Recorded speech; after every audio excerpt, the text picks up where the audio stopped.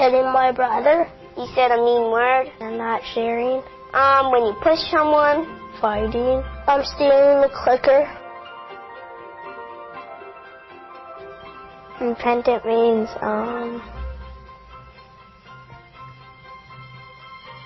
don't know. I don't really know. I think it means to stop what you're doing and follow God. Jesus, I'm done with my sins, and I'm going to follow your path, not my path. And you repent your sins. That means you're not going to do it again. It's not a thing I'd like to do all the time, because I didn't want to say my sorry. Well, I did have to say sorry, but I never had to repent. That's worth it, right? we don't even need to hear a sermon now. Well, good morning, Kettlebrook family. So a couple of weeks ago, we kicked off a new series called Growing Up Again, and then, of course, we had a snow day, and so we want to jump right back into it this morning. And so the heart of where this series comes from is an understanding that I think everyone agrees with, that we all need to grow up, physically and emotionally. For all of us, there needs to be a process of developing toward maturity, and at some point, all of us in the room who are adults, at least, had to grow up. We had to learn how to drive, how to get a job. We need to move out, to learn how to live on our own and cook on our own and make coffee on our own. It's very important. And we all needed to go from being dependent to independent. And so I think we all get that. That's supposed to be a normal part of life. And that's, I think, why there's probably so many jokes right now about millennials. And to help you understand what I'm talking about, I have a picture that sums it up. So, let that sink in. Run like millennials run from commitment. It's one of my favorites. It's one of the things that we understand is we need to grow up, and it includes these things. And so it's one thing to have to, if you're a parent, you have to take care of and feed a 5-year-old. It's another if something's gone wrong. If when your 35-year-old is still needing to be fed and being taken care of and living in their parents' basement. And becoming a parent is often one of those things that helps us grow up. My kids certainly have helped me grow up. And I have a picture of my little Ella girl. Nope, you almost rushed it there, Stephanie. So there's Ella. So she is happiest when she is fed, well fed, and changed. But if nothing changed in her life, this is what she'd look like in 35 years. So let's go back to the other picture, Stephanie, because we don't want to keep looking at that other one. Let's get that out of our minds. So Ella needs to grow up, and her parents are definitely on board with making that happen. Right? So we see this in other areas of life too. My wife, Sharice, is a physical therapist. And so when someone is recovering from an injury or a surgery, they'll often need crutches for a period of time. And the whole purpose of a crutch is in order to help you get able to walk again on your own. And so if Sharice saw a patient years later and they were still walking with crutches, she would know something's gone wrong. Right?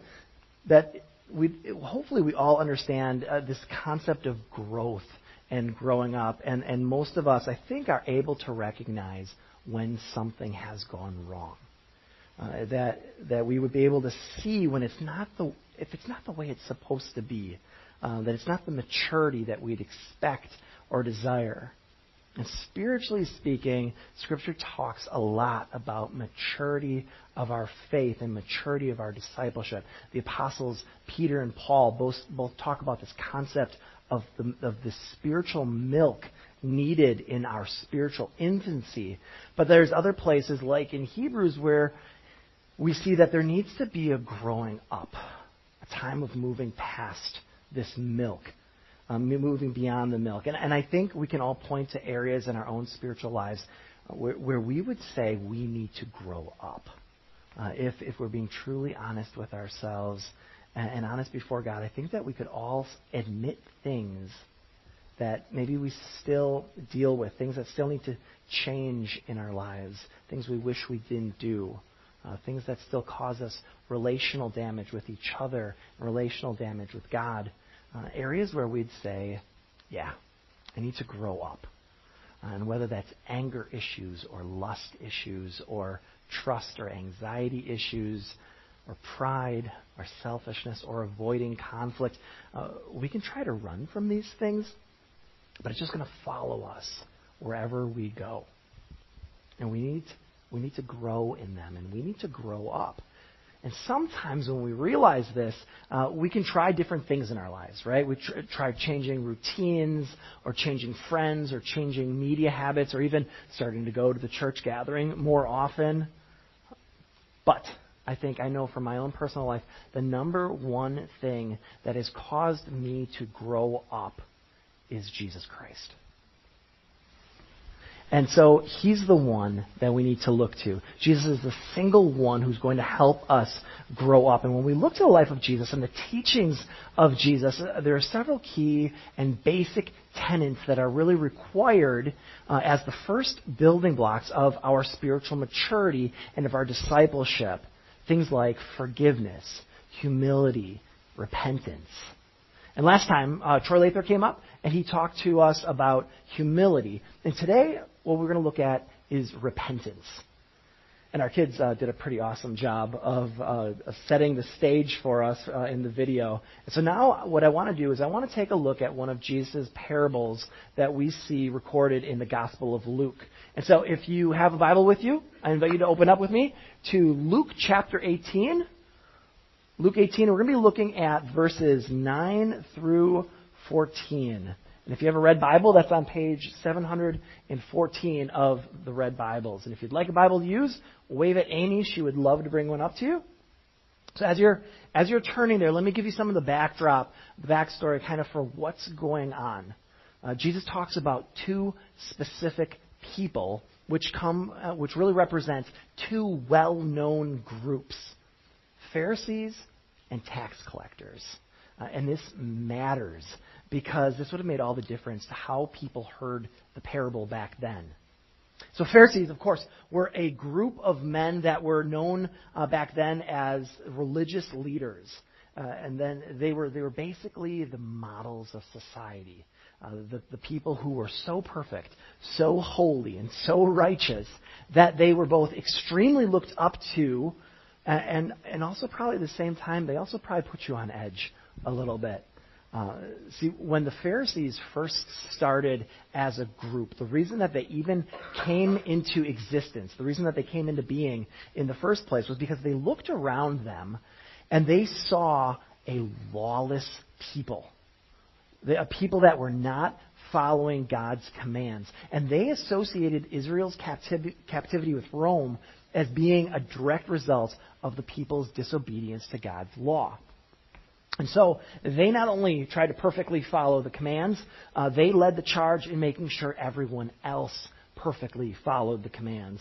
And they even went ahead and made extra laws, like 613 of them, so that no one would break the commands.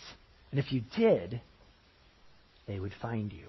It's kind of like Liam Neeson. I will find you, and I will kill you. That was kind of the Pharisees a little. They would find you, and they'd either shun you, or they would kind of give you a proverbial scarlet letter in the community, or worse yet, sometimes they would actually drag you before the Sanhedrin, the Jewish court. And so you can kind of see why the Pharisees were both respected but also feared and to some degree considered perfect. And the Pharisees liked that. They liked it a lot. Now, the other man Jesus is going to talk about belongs to another notorious group, tax collectors. Tax collectors, even today, are not very well loved. So you can just imagine it's quite a bit worse. This goes way beyond that. Because remember, Israel back then was captive to Rome. And so that meant being a province of Rome, you had to pay Roman taxes. And of course, they loved that. And so interestingly, the tax collectors themselves weren't Roman.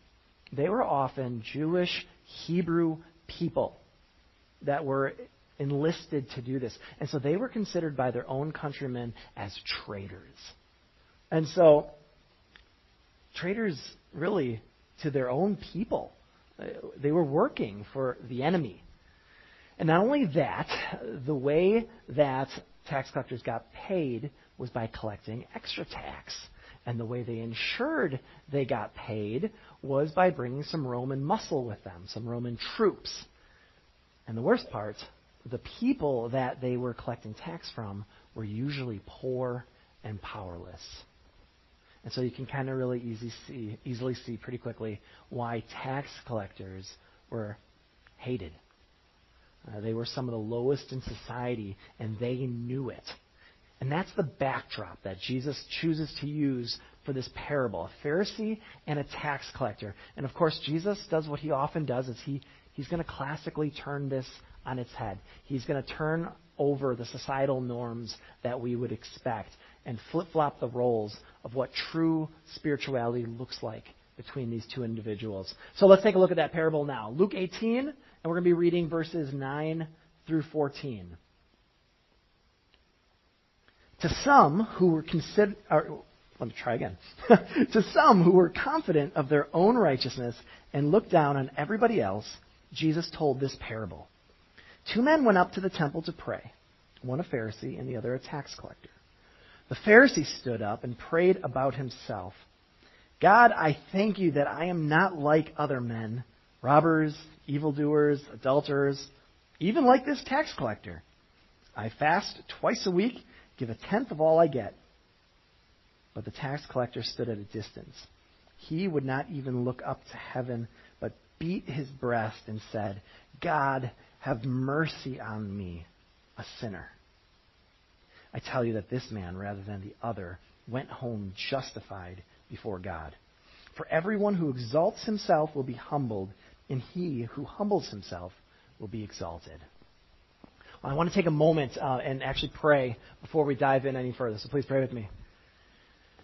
Father, it is a privilege for us to be able to dig into the words of Jesus, and I ask that the words of Jesus would permeate our hearts, that Jesus was desiring to teach us about life in the kingdom and what it looks like to come before you and having a posture of our heart that's right.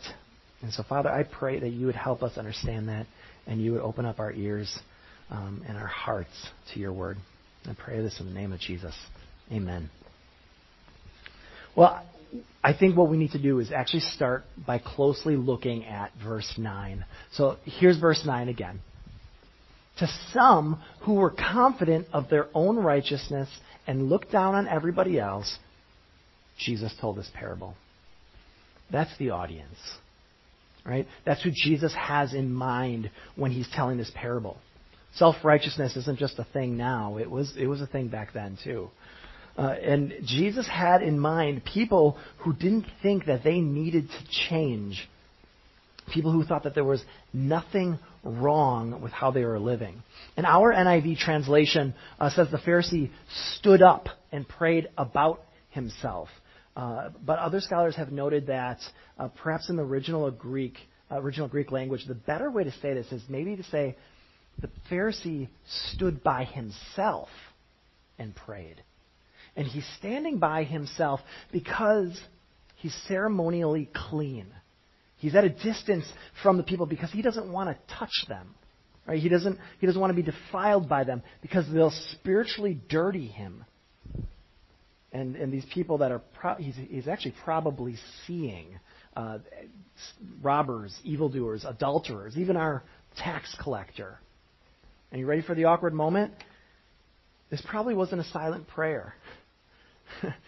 So usually these prayers were said out loud. So he's pretty much publicly shaming everyone else and lifting himself up before God in the process. In his prayer, he's not just bragging that he's kept the law, the 10 Commandments, and not just keeping the extra laws, the 613 add-on that were meant to be a fence around the law. He's saying he's going further yet. This guy was really special, and he wants everybody to know it. And the people who would have been around him would have been hearing this, would have been like, wow. And his prayer for himself basically is, gosh, I'm glad I'm not like you people. God, aren't you glad too? Whew. But, and he compares himself, and he sees himself. He sees his own righteousness based on the righteousness of others. He compares himself to them.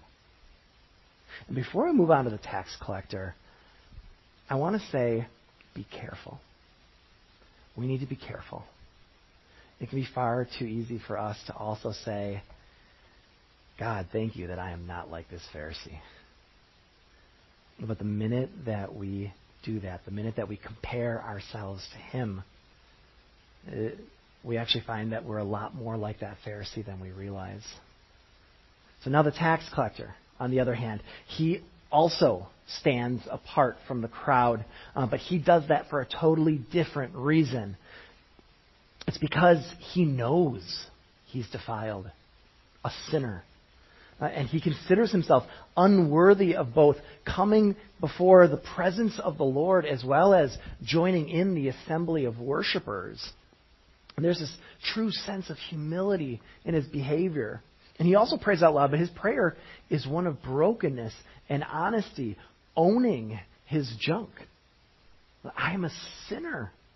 I need forgiveness. I don't like the way I am. I need to change. And one of the things that we can easily miss here is where it talks about him beating his breast in his cast-down state that he's in. And that might just sound to us kind of like it's heartfelt moment, but biblical scholar Kenneth Bailey points out that in Middle Eastern cultures today, it is only women who will beat their chest, and even then, only at very tragic moments, like a really tragic funeral.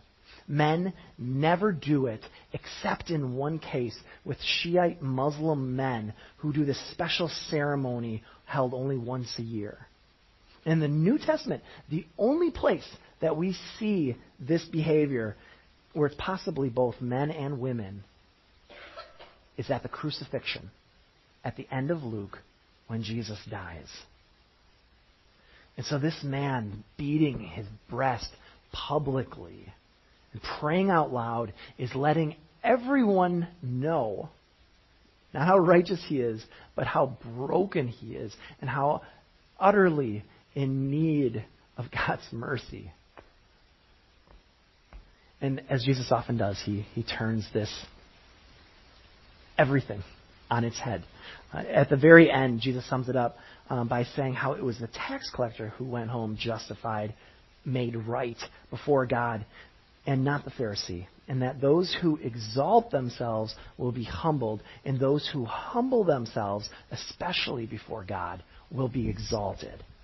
And I think there's several things that I think we can learn from this parable, but there's one main idea that underlies it all. It's something that Mike actually said a couple weeks ago in West Bend, and it's that owning our junk is the first step in growing up to become kingdom people.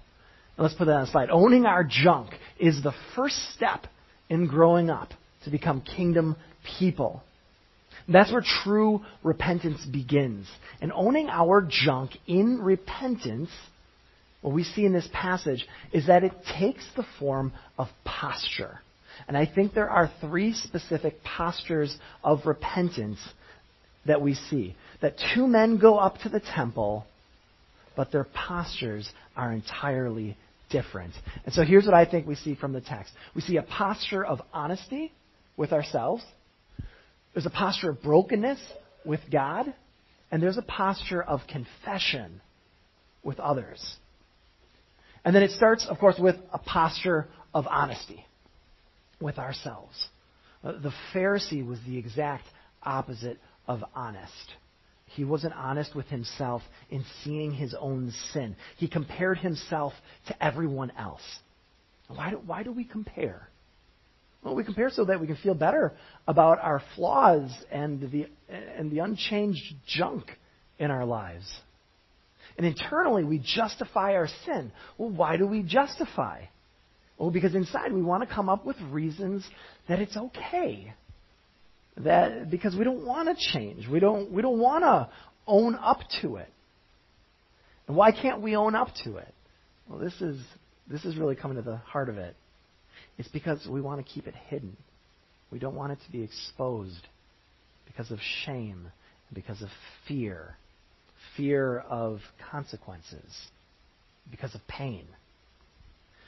C.S. Lewis says, "Those who do not think about their own sins make up for it by thinking incessantly about the sins of others. It is healthier to think of one's own. It is the reverse of morbid. It is not even in the long run very gloomy.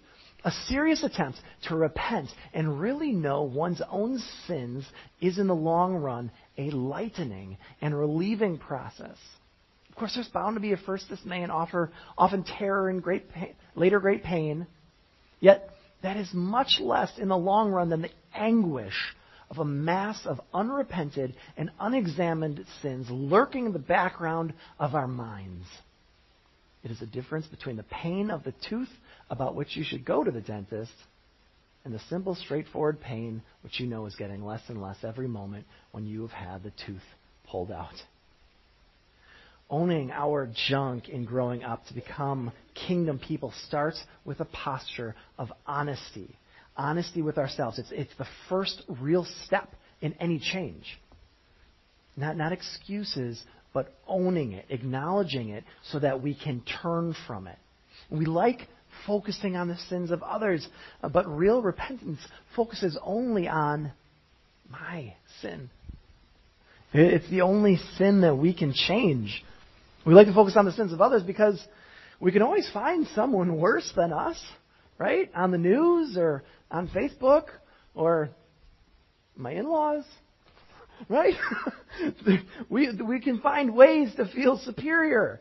But focusing on the sin of others never helps us change our own sins. It makes us feel better, but it doesn't allow us to get better.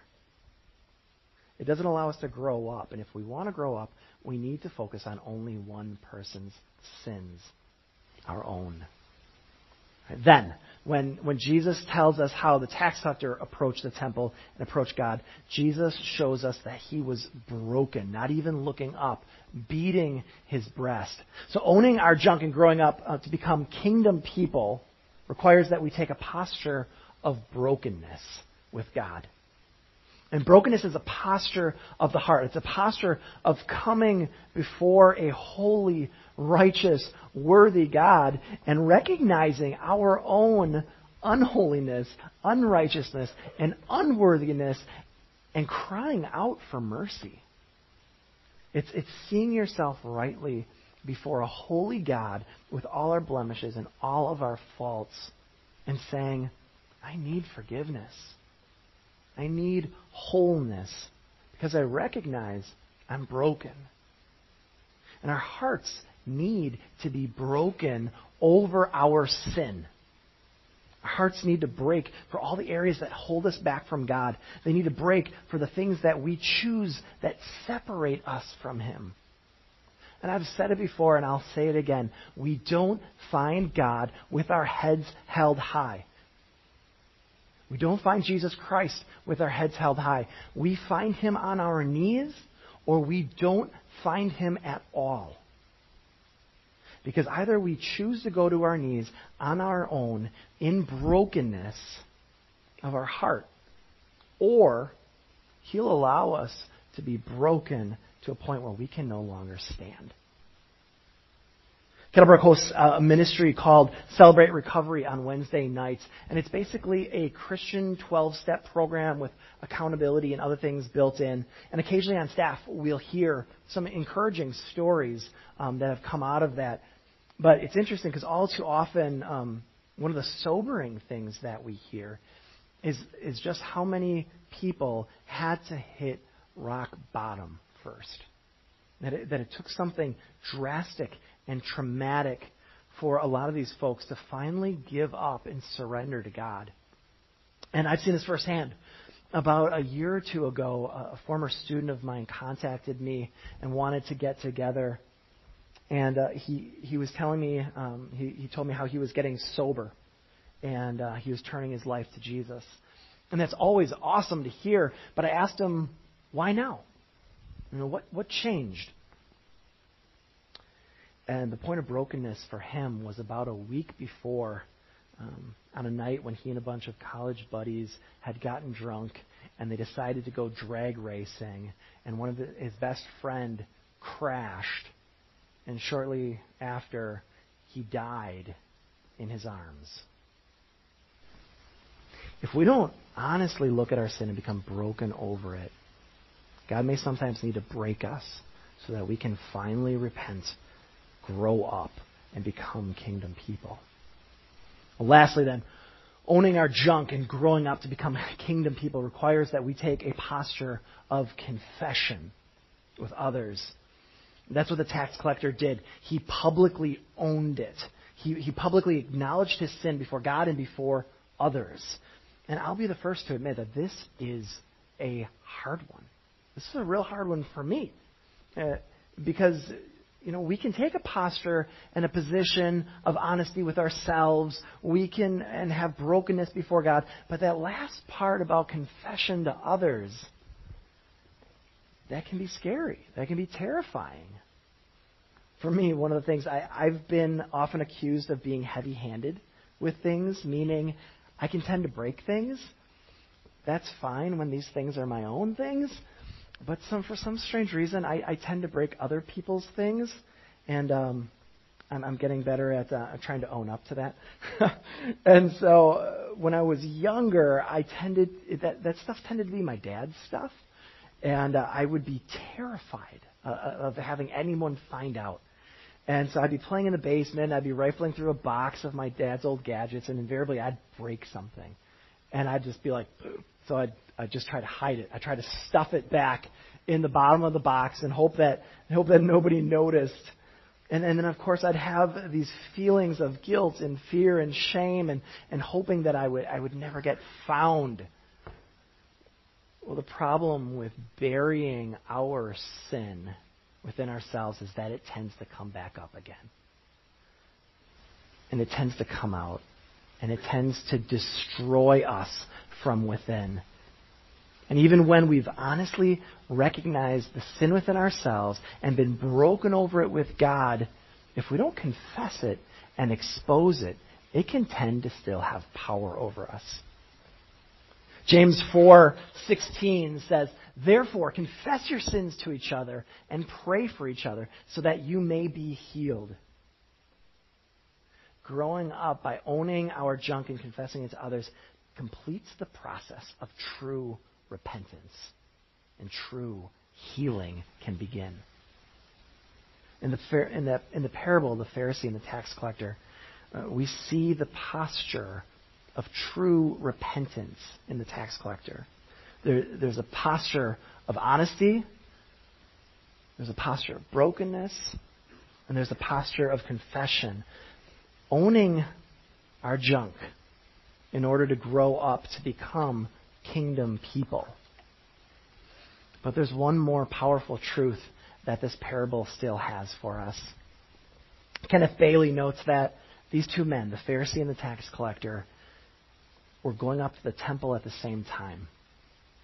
He says historically there's only one daily service that these men would have attended at the same time. The service of the atonement offerings.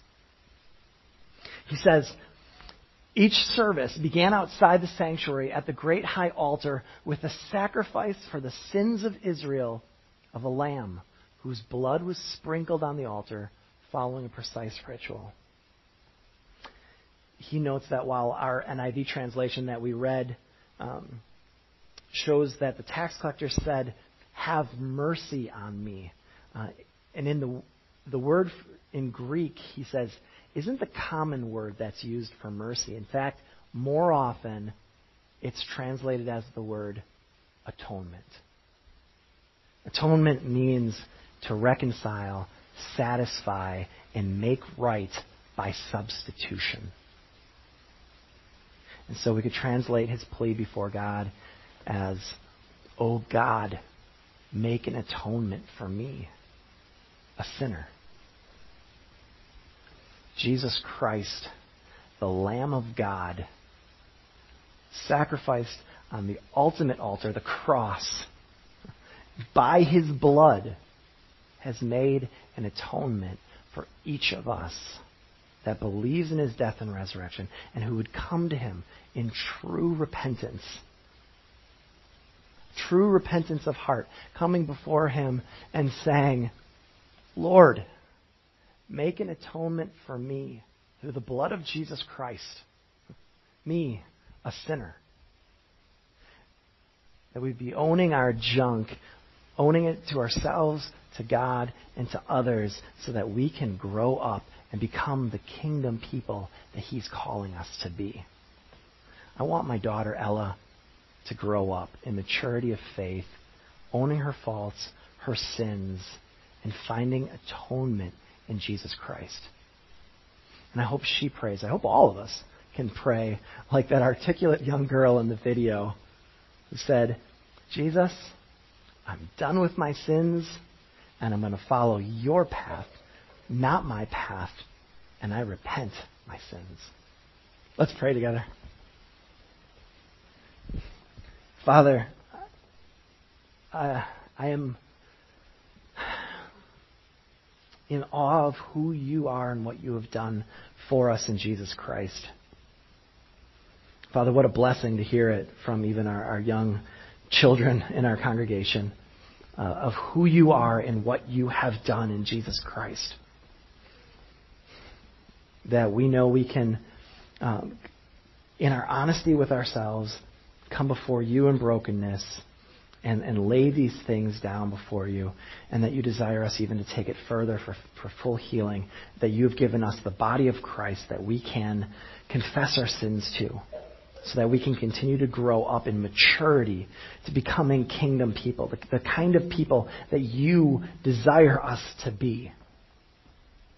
The kind of people that can be useful in your kingdom in bringing your mission, the very things that you have called us to.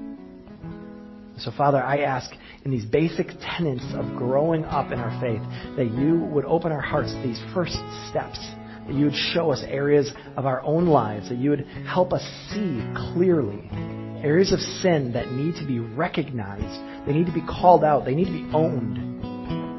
And that you would then also lead us to a place where we could be broken over those things, crying out to you for mercy and for atonement. Father, I do ask that you would help us walk to that scary step too, of confessing it to one another. That we could walk together as the body of Christ is meant to hold one another up as we pursue Jesus Christ in his better way for life and for eternal life. We pray this all in the powerful name of Jesus.